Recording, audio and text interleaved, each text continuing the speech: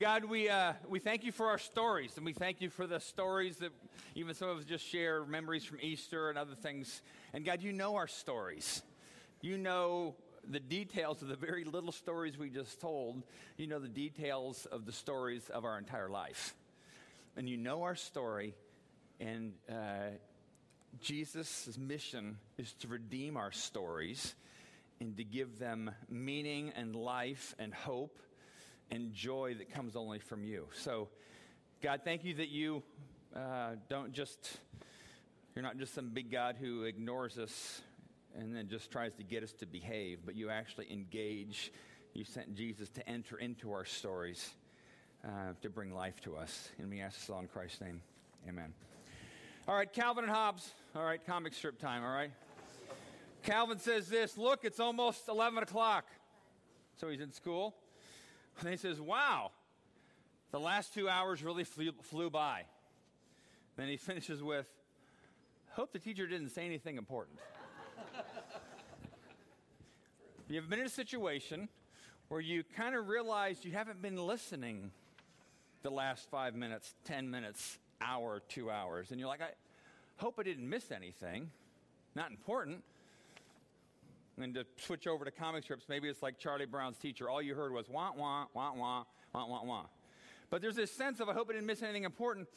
And one of the things I find when I reread the Gospels, which are the 4 New Testament books about the life of Jesus, is that sometimes I realize, I think I missed something Jesus was saying.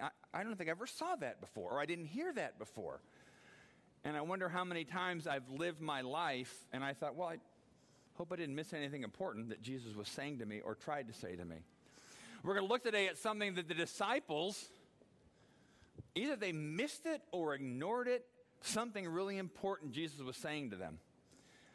And we're going to kind of challenge ourselves, myself included.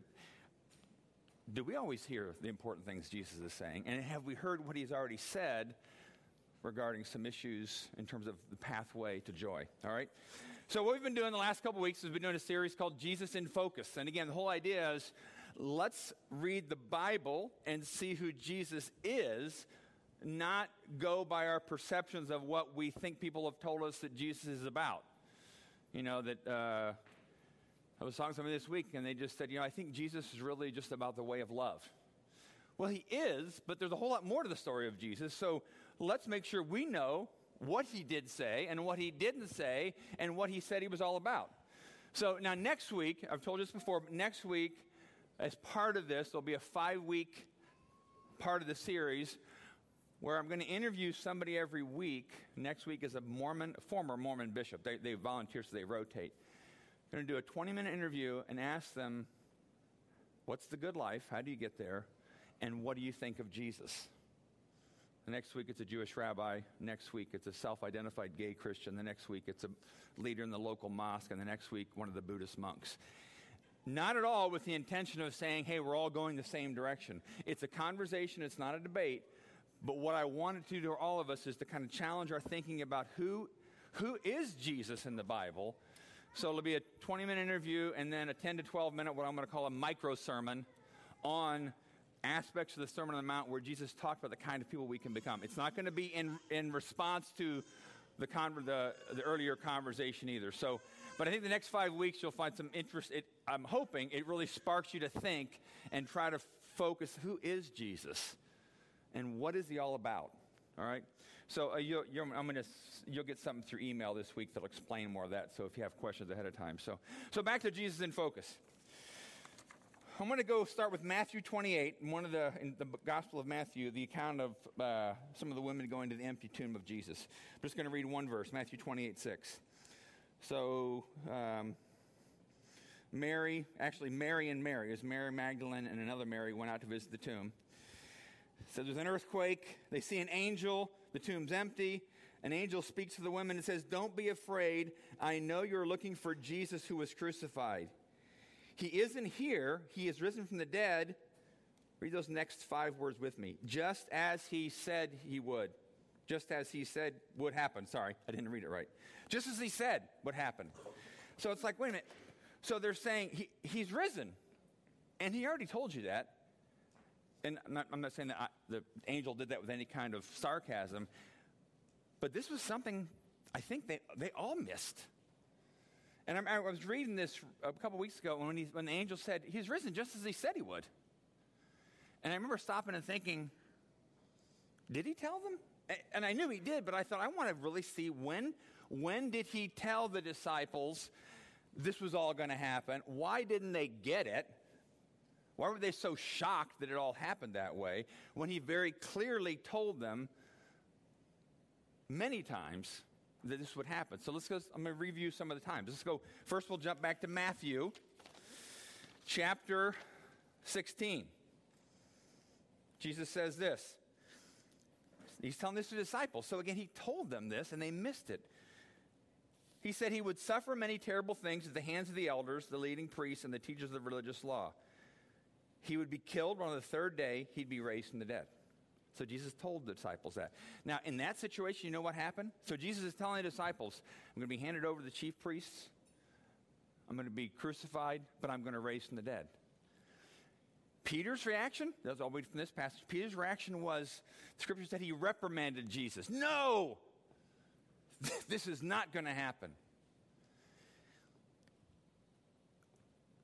Do we ever do that? When Jesus is saying, like what he's saying is something hard and painful, and saying that maybe the next couple steps in the pathway to joy is going to involve pain, they aren't hearing the resurrection part. All they're hearing is the suffering part. And Peter's like, no, that's not what we all signed up for, Jesus.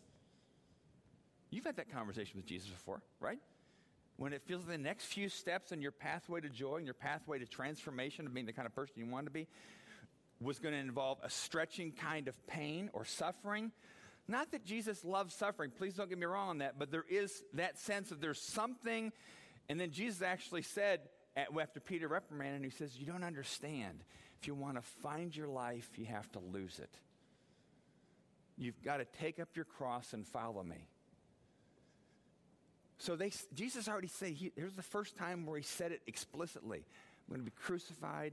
I'm going to be raised again on the third day. Peter gives this no reaction because he doesn't like what that means.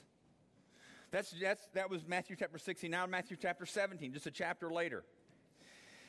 This time they had been doing some ministry. They gathered back in Galilee, which is the northern part of Israel where Jesus grew up and there all were from.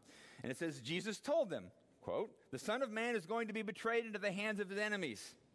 He'll be killed, but on the third day he'll be raised from the dead. Okay, he told them again very clearly, to be betrayed, third day raised from the dead. This time the response, all we read in Scripture is it says the disciples didn't know what to say, but they were grieved. And in the other Gospels it says they were even afraid to ask Jesus what he meant. Again, your journey to joy, alive, awake, and free, the kind of person you know you can be that God made you to be, when Jesus says, or Jesus sends you down a path that's going to be a challenge for you and a stretch for you, sometimes the response really is just, I'm sad and I don't even know what to say to Jesus. I just don't know what, and we kind of forget about it. Third time this happened, Matthew chapter 20. Says Jesus was going up to Jerusalem. He took the 12 disciples aside privately and told them what was going to happen to him. So this is like days before the final week in Jerusalem. Takes them aside. Hey, guys, get over here. Let me tell you what's going to happen. I mean, Jesus couldn't have been more explicit with these guys. The Son of Man will be betrayed to the leading priests and the teachers of the religious law. They will sentence him to die. So Jesus is talking to these guys sitting by the grass or whatever. Maybe they weren't paying attention. Maybe they were swatting flies. Who knows? Then they will hand him over to the Romans to be mocked, flogged with a whip, and crucified. But on the third day, he'll be raised from the dead. So Jesus just tells his disciples, and there were other people around too, this is what's going to happen. Mocked, crucified, flogged with a whip, and rise from the dead. You know what happens next in this particular part of the passage? They start to argue. James and John's mother comes up to Jesus and says, so Jesus just finished this really intense thing. James and John's mother come to Jesus, hey, let me ask you a favor, Jesus. When you kind of get to that place on your throne, Can my sons have right hand, left hand thrones there? And if this was a movie, you'd probably be like, what is she thinking? Did she hear what he just said? And then the disciples start to argue because they find out that James and John's mom asked for the right and left hand places, which they wanted. So they start arguing, and Jesus, you got to see Jesus just walking away thinking, they don't hear a word I'm saying. Again, Jesus doesn't mock them. But it's amazing. It's like he says that really intensely, and then, Jesus, got a favor, Jesus. Got a favor to ask of you. It's like, did you? So I wonder if sometimes, if in your journey, your spiritual life, as you kind of, we all would say, none of us, everybody here wants a life full of joy. Everybody here wants a life where we see transformation and change and alive, awake, and free. And when Jesus sends us down a pathway that looks like it might be challenging, stretching, painful, sometimes we just change the subject, don't we? But I have a favor to ask you, Jesus. Could you do this for me? And he's like, well, I want you to go that way, though. It's going to be a challenge for you, but it's going to lead to the kind of change you've always wanted. But I have a favor. I mean, we're good at that. We're good at kind of, I heard what you said, but can I change the subject? Fourth time. Now, keep in mind here, too, Matthew wrote the Gospel of Matthew. Matthew was the tax collector. He was Jewish. The Gospel of Matthew is written to the Jews primarily. Matthew was among this group of people. So he's writing this, and he's kind of indicting himself. He's saying, I didn't get it either. I mean, he wrote this 30 or 40 years after. But as he's recounting it, he's probably remembering, how did we miss all that? So if anything, Matthew's really making himself look bad. And then people who would say, well, the gospel writers just changed the story to make it sound like Jesus rose from the dead, and they inserted all these quotes in there. It's like, why in the world would Matthew write a story that makes him look like a dim-witted, dull-minded person? Because they were, in a sense, spiritually. So in a weird kind of way that gives more validity, I think, to Scripture, because they don't make themselves look good. So in the last, Matthew chapter 26, this is actually on the way during the week of his crucifixion. Matthew 26, on the way, Jesus told them, tonight, this is actually Thursday, the night of his betrayal. Tonight, all of you will desert me, for the Scripture says God will strike the shepherd and the sheep of the flock will be scattered. But after I've been raised from the dead, I will go on ahead of you to Galilee to meet you there. Here it's Thursday night, and he's telling them, this is going to happen to me, but I'm going to raise from the dead. I'll meet you in Galilee. I'll see you there on Sunday. I mean, he couldn't have said it any clearer. And then what is Peter? Peter says, well, if anybody else deserts you, I won't desert you. In other words, if it's going to have to happen, if we're going to have to go down this pathway of rejection and suffering of pain, I'm in. Let's go. And then when the first kind of steps of suffering and pain and rejection hit Peter, he's like, I'm out. I've done that. Have you ever done that? Where you have this sense of, I'll do it. And then you kind of step into what is going to be a painful situation. And you're like, maybe I'm not really in. Maybe I'm kind of out, and I'll just see how it all turns out. Because it seems like in all these accounts, what was hard was Jesus is saying the pathway to joy will include suffering, pain, rejection. Please note, that is, the Christian message is not follow Jesus and you'll have a suffering, horrible life. That's not the message of the gospel, but it is the message that Jesus said on the way to joy, you have to find your life, you got to lose it.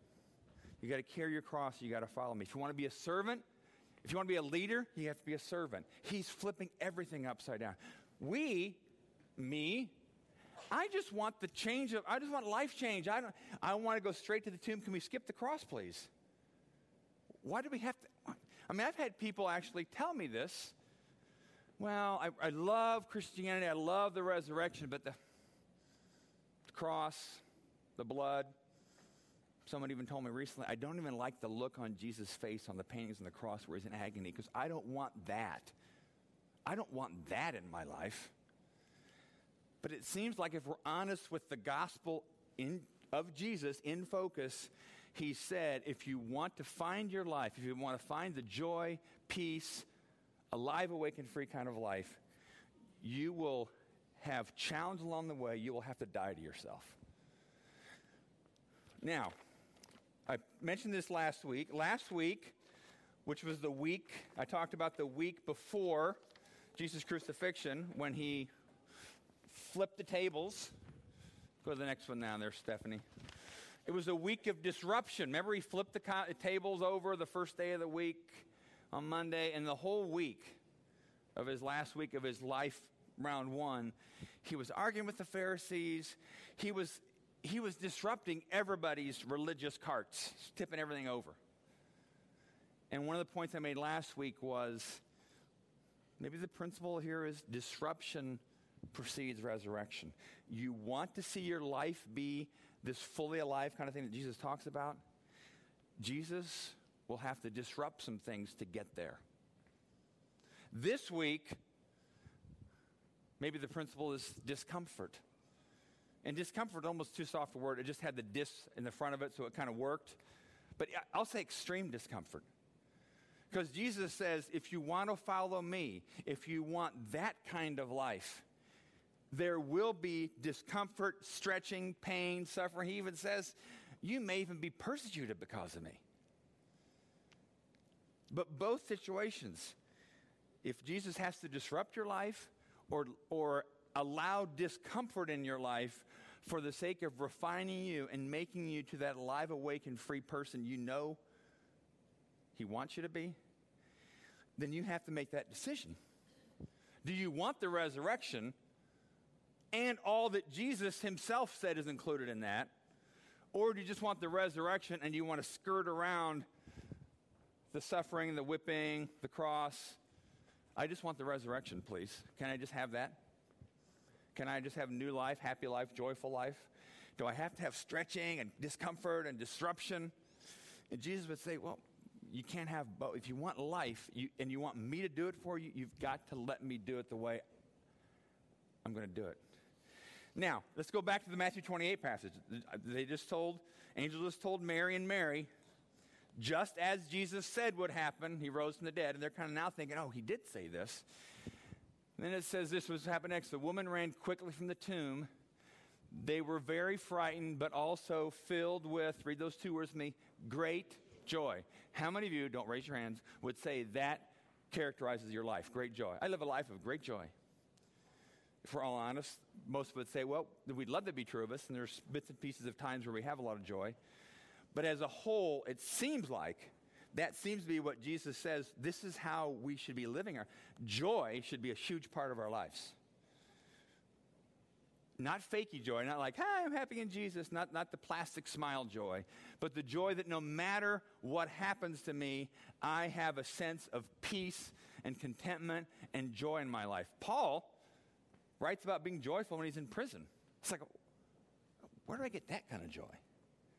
Because Jesus never promised he's going to take away distractions or pain, or he's not going to take away, you're going to have kids that walk away from the Lord, you're going to have sickness in your life. Christians get cancer as much as non-Christians get cancer. Jesus never said, you follow me, all those things go away. He says, if you follow me, I'll give you joy in the midst of that kind of situation. I'll give you joy. I'll give you peace. Actually, in the gospel, in Hebrews chapter 12, the writer says, we fix our eyes on Jesus, who for the joy set before him endured the cross. For the joy set before him, he endured the cross. Paul in Philippians says, I want to know Christ and the power of his resurrection. Okay, can we just stop the sentence there? We'd love to. This is what Paul goes on to say. And the fellowship of sharing in his sufferings. Can I have the first clause and not the second? If you're honest with Jesus in focus in the Bible, no, you can't. If you want to say, I want the power of the resurrection in my life, you have to say, and I'm willing to go through the fellowship of sharing in his sufferings. Now, here's how I want to close today. I heard a song yesterday, piano solo, and I'm going to play it for you. I'm not playing it for you. It's going to be on a recording. And when I listen to this song, it made me think of joy. And the song is called All of Me, and the sense is I'm giving all of me to this song. But I want you to listen to the song, because I think what happens is when you read these passages about the suffering of Jesus or carry your cross, we kind of hear the background music is bum, bum, ba-dum, bum, ba-dum, ba-dum, ba-dum. We're like, that's whoopee Christianity. I want you to hear a different background music. The background music is joy, but also hear clearly what Jesus says. So, Brian, start playing it, and I'm going to just read one passage, and then when I'm done reading, I just want you to just kind of listen, all right, to the song. Fixing our eyes on Jesus, who for the joy set before him endured the cross, despising the shame. Oh, is it playing? Sorry. I missed it. Here we go. Fixing our eyes on Jesus, who for the joy set before him endured the cross, despising the shame, and sat down at the right hand of the throne of God. I want to know Christ and the power of his resurrection and the fellowship of sharing in his sufferings, becoming like him in his death. I also pray that you will understand the incredible greatness of God's power for us who believe him. This is the same mighty power that raised Christ from the dead. Brian, turn it up. Just close your eyes, and I want this to be what you want, what Jesus, understand, this is what Jesus wants your soul to be. This is his goal for you, joy.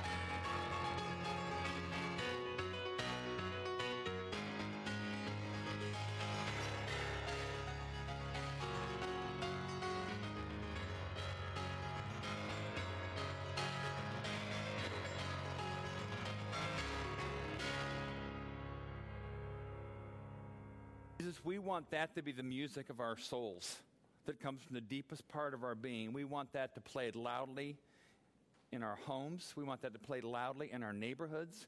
We want that to play loudly in our schools. We want that to be played loudly with everybody we interact with, because we want them to see the joy inside of us, not fake, not manufactured, not forced, but the joy that comes from people who say to you, we want that, you Jesus. We will follow you through disruption, through discomfort, because we want you and we want that joy. That's the kind of people we want to be, God. And would you give us the courage and the grace to hear you clearly when you invite us to that pathway of joy. And we ask this all in the name of Jesus. Amen. Hey, we finish every